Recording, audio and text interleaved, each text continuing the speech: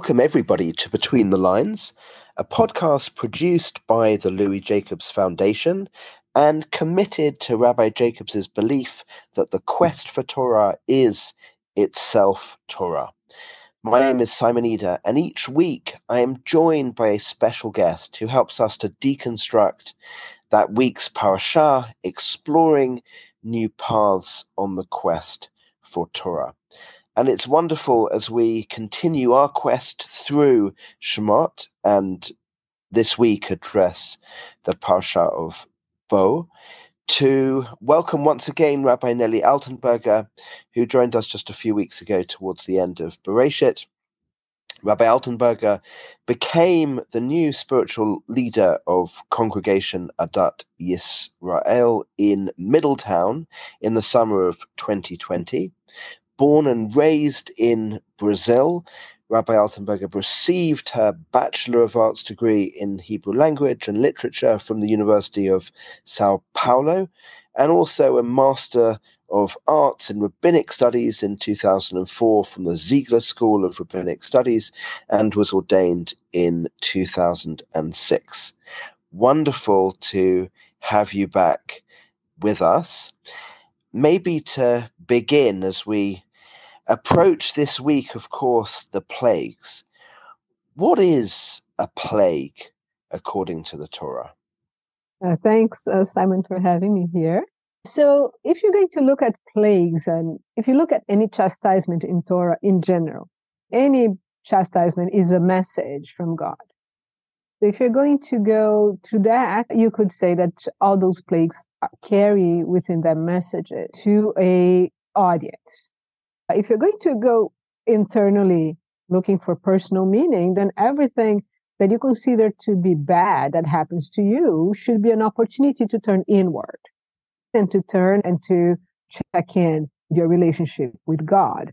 The word makkah, which is how the text describes those plagues, actually means beatings. And so you have there a message or an idea of war or of disputes already. And I think that when you look at plagues in that sense, then you can understand or try to understand what exactly those plagues are doing, not just to the Egyptians, but to us as readers. What are the messages that those things are carrying to us as readers? You prompt a thought that as we read in the Haggadah, Rabbi Yehuda was accustomed, I think, to giving the plagues mnemonics. The first three, the second three, and then the last four being amalgamated into a specific context. What is strange, do you find, about that? Look, why would Rabbi Yehuda create those acronyms? It's three words that don't really have, they don't have a meaning on themselves. The Tzach, Adash, and Be'ahav. And the question that everyone should, when they're reading the Haggadah, is why would a rabbi create three acronyms for something that is fairly easy to remember, which is the order of the plagues? Get any child to say the plagues, and if they have a minimum Jewish instruction, of course, they will. The 10 plagues is something that you sing, and then, so why does he have to make that break? And I think he's already trying to point out something about the structure of how the story of the plagues is presented to us. The Haggadah inserts it in there as a prompt, really, for discussion. Because you have to remember, that's the point of having a Seder, is not just to read the Haggadah, but to read the Haggadah as something that gives us a meaning. Right now, if you're going to go and read and look for the beginnings for each of those three mnemonics he puts, what you have is that they all have to do with to know. You have to know, or someone has to know that I, God, am God. And later on in Jewish thought, this is going to lead to the idea that awareness, knowing, right, being aware is itself in exile in Egypt. So if you're going to look at what is the point of those plagues, at the way in the beginning of the story, in chapter 7 in Exodus, you have that the plagues are going to be because all Egyptians shall know that I am Yud-Heh-Vav.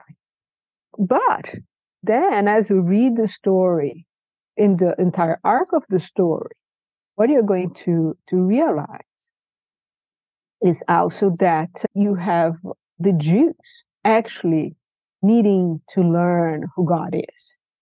Because if you're going to remember, you have the whole thing about let us go back to Egypt. We know later in the story that there are people already in Egypt saying to Moses, leave us alone. It's better for us here than to die in the desert. So showing a lack of awareness, a lack of bitachon, reliance on God. And so I think that's part of what Rabbi Yehuda is trying to call our attention to. There's a question of awareness. You have to know, right? This is to know. There's a pedagogical thing here, right? There are, if you're going to look closely, you're also going to see that each of those plagues that begins the sequences, they are introduced with a command from God to Moses, saying, station yourselves near something in the morning.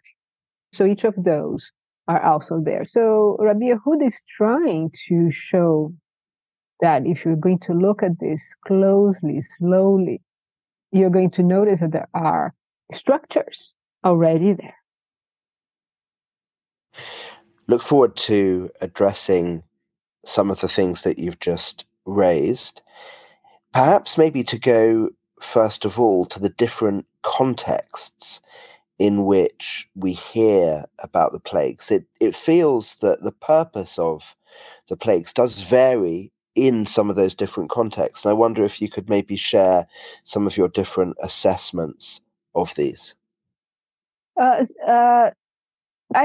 do you mean by context?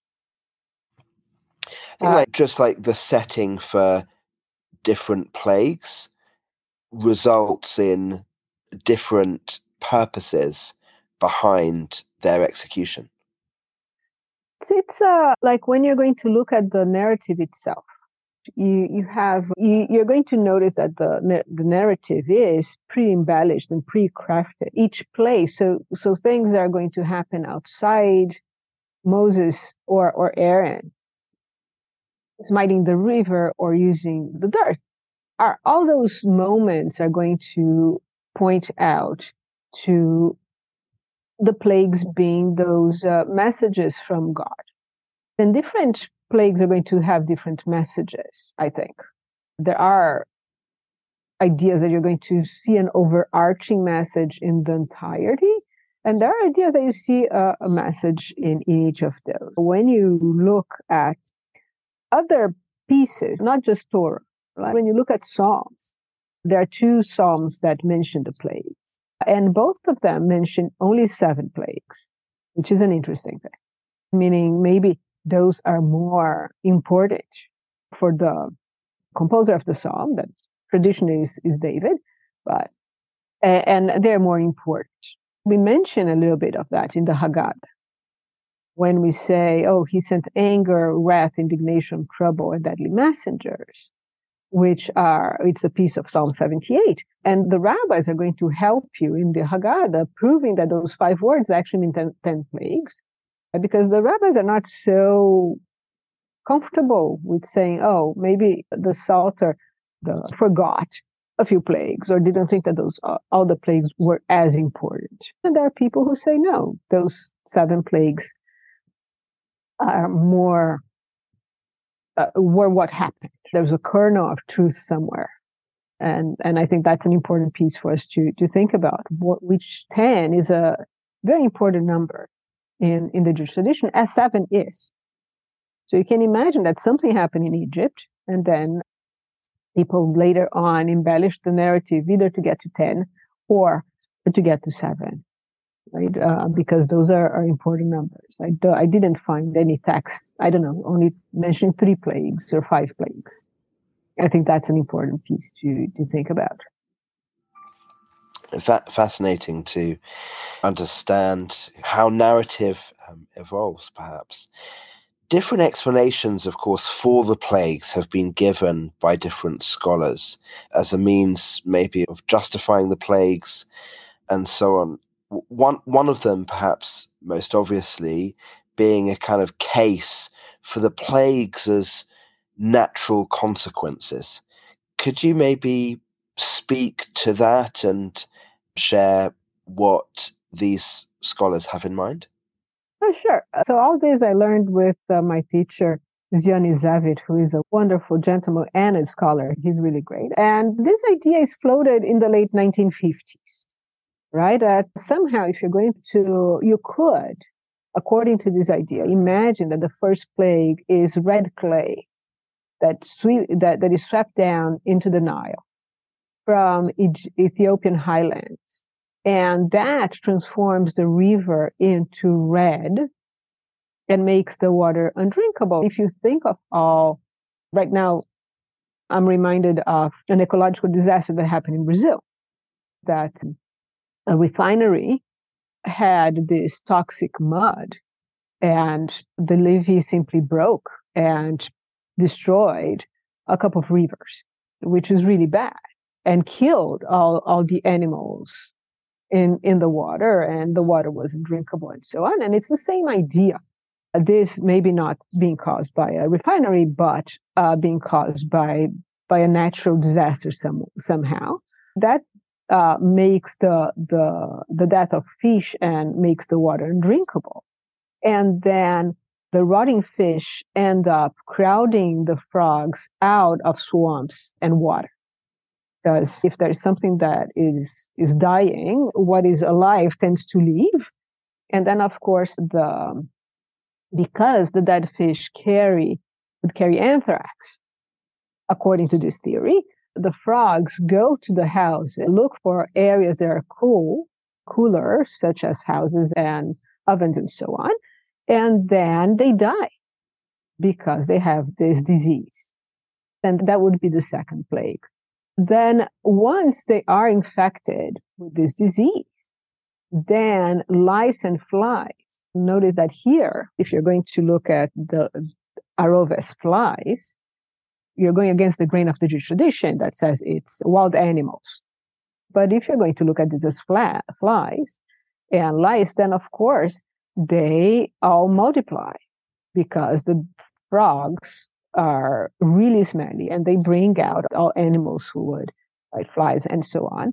But because everything is infected, then it infects the cattle. And people are going to have these boils as the cattle would die, but people would just, quote unquote, develop the boils. So through that, we went through plagues 3, 4, 5, and 6. And that would finish kind of that body of explanation for those plagues.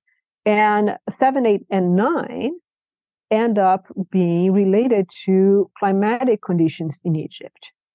You'd have hailstorms that would occur in Upper Egypt and sometimes in Lower Egypt that could account for the hail.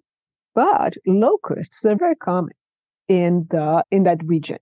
And so having a plague of locusts just makes sense. Now, even today, you can go on YouTube and see swarms of locusts, even before they are able to fly, eating everything as they pass. It's really an incredible sight in that sense. And according to that, then the darkness would be a dust storm coming from Libya. And then the 10th plague, you're pressed. Even, I would say, even those last 3, it's more, I think, the people making those theories are trying to fit something, because then you get into the question of the firstborn and why would only the firstborn die? And they say it was not just the firstborn, it looked like the firstborn just because of infant mortality. I don't know if that's true. That's a poor explanation, because that last one is really a strain. You can't really explain that one in natural ways, I think. Right? That is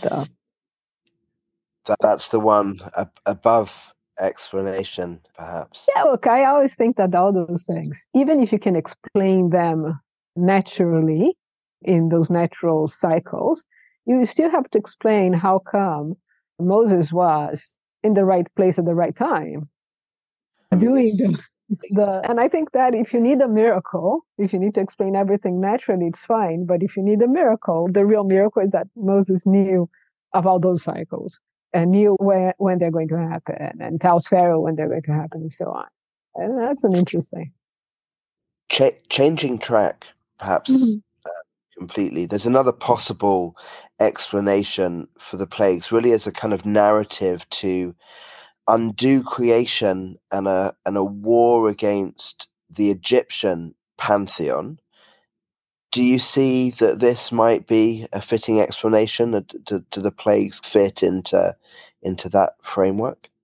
This is Zionizevit's explanation, which I find very compelling in the sense that I think he respects the internal vision of the text as the Torah. If you're going to read closely every plague and at the same time read closely the story of creation in the Torah, then you're going to find a very interesting connections, verbal, in words. And the first call to do that really is found in the face-off, the first one, between Aaron and the Pharaoh's courtiers, that they're called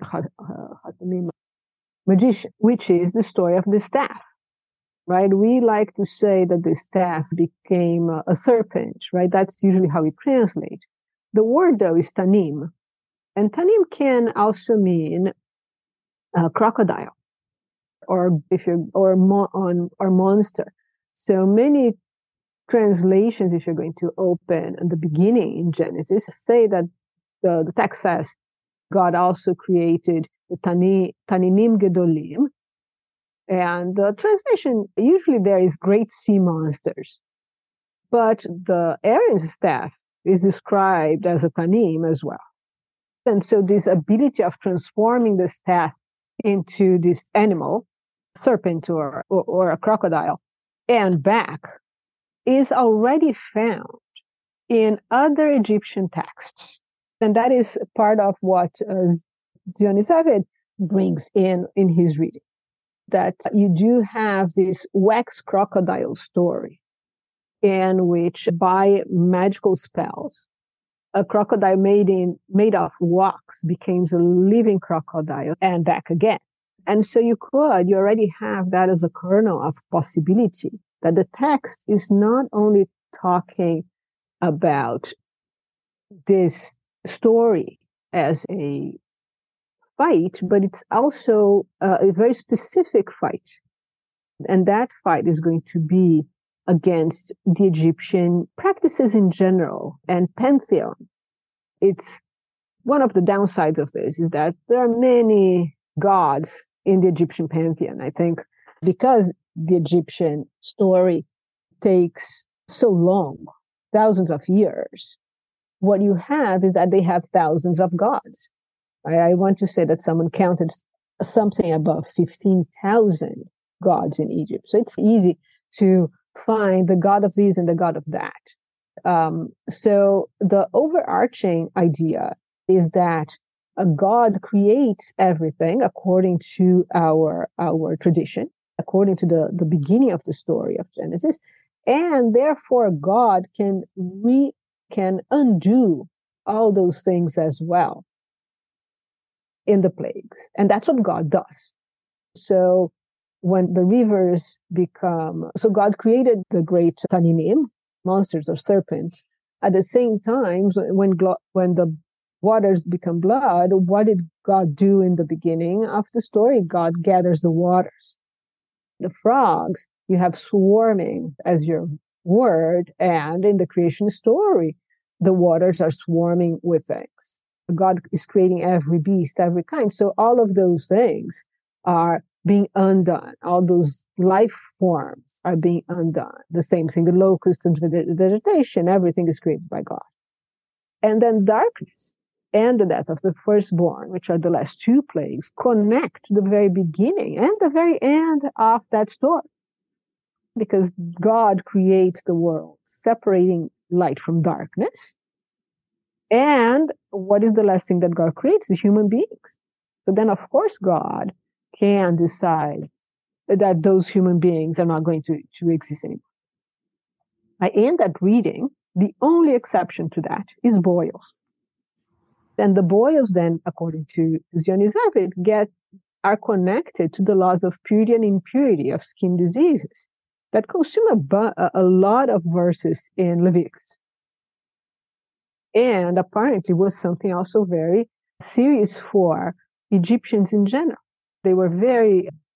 Egyptian culture was very aware of the body. And they would take their hair out, they would do depilations of all sorts of ways, because the skin was something very important to them. And so having boils is quite shocking, both for Egyptians and for Jews later on. So that all those things would be connected with this idea that God is the one behind all of it, which...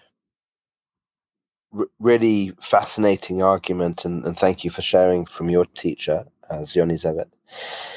I think there's maybe another explanation, maybe a more kind of focused one, around a polemic that the plagues give to two basic tenets of Egyptian religion: Pharaoh as king and priest, and then the need for an intermediary.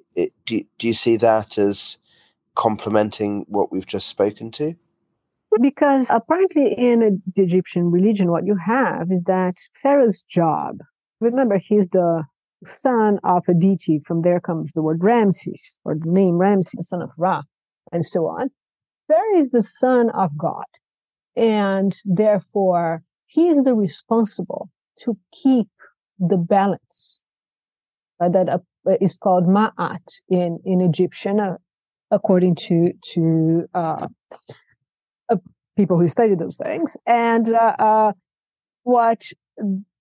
this whole thing would be showing Pharaoh that no, he doesn't control anything.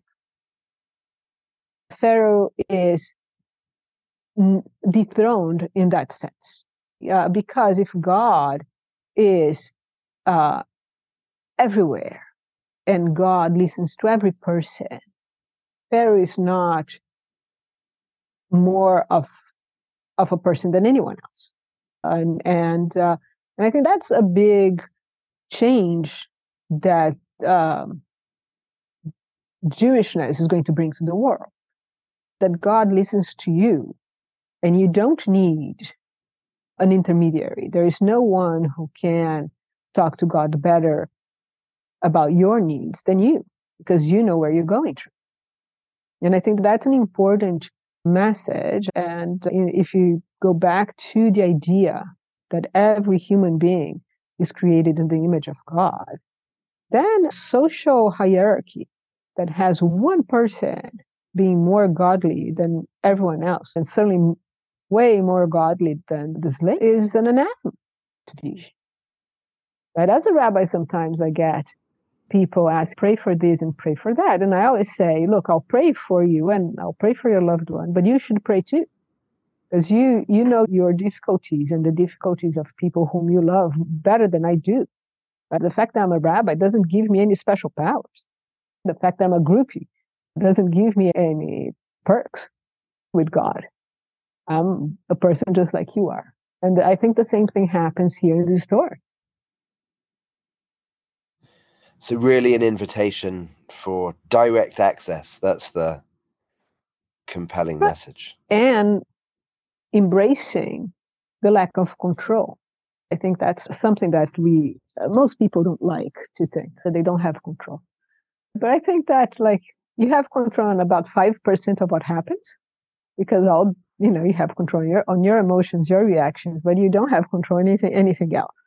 And I think you have to look at your life and accept that's a fact. Pharaoh doesn't control anything any more than any of us controls anything. We can only control ourselves. And that already is a big request, I think. If you can control yourself, you're already seen as a hero, according to Pirkei Avot. Sounds good, and plenty of new insights as we explore the plagues this year, and of course bring to our Seder tables down the line in a couple of months. So thank you so much for joining us today. Oh, thank you, Simon. This was wonderful. Thank you. Great to have you. Thank you, everybody, for listening. And if you enjoyed this podcast, please do remember to subscribe wherever you get your podcasts. You can find more information about all of our work on our sites, louisjacobs.org and jewishquest.org. Do tune in again next week as we continue our journey through Shemot together.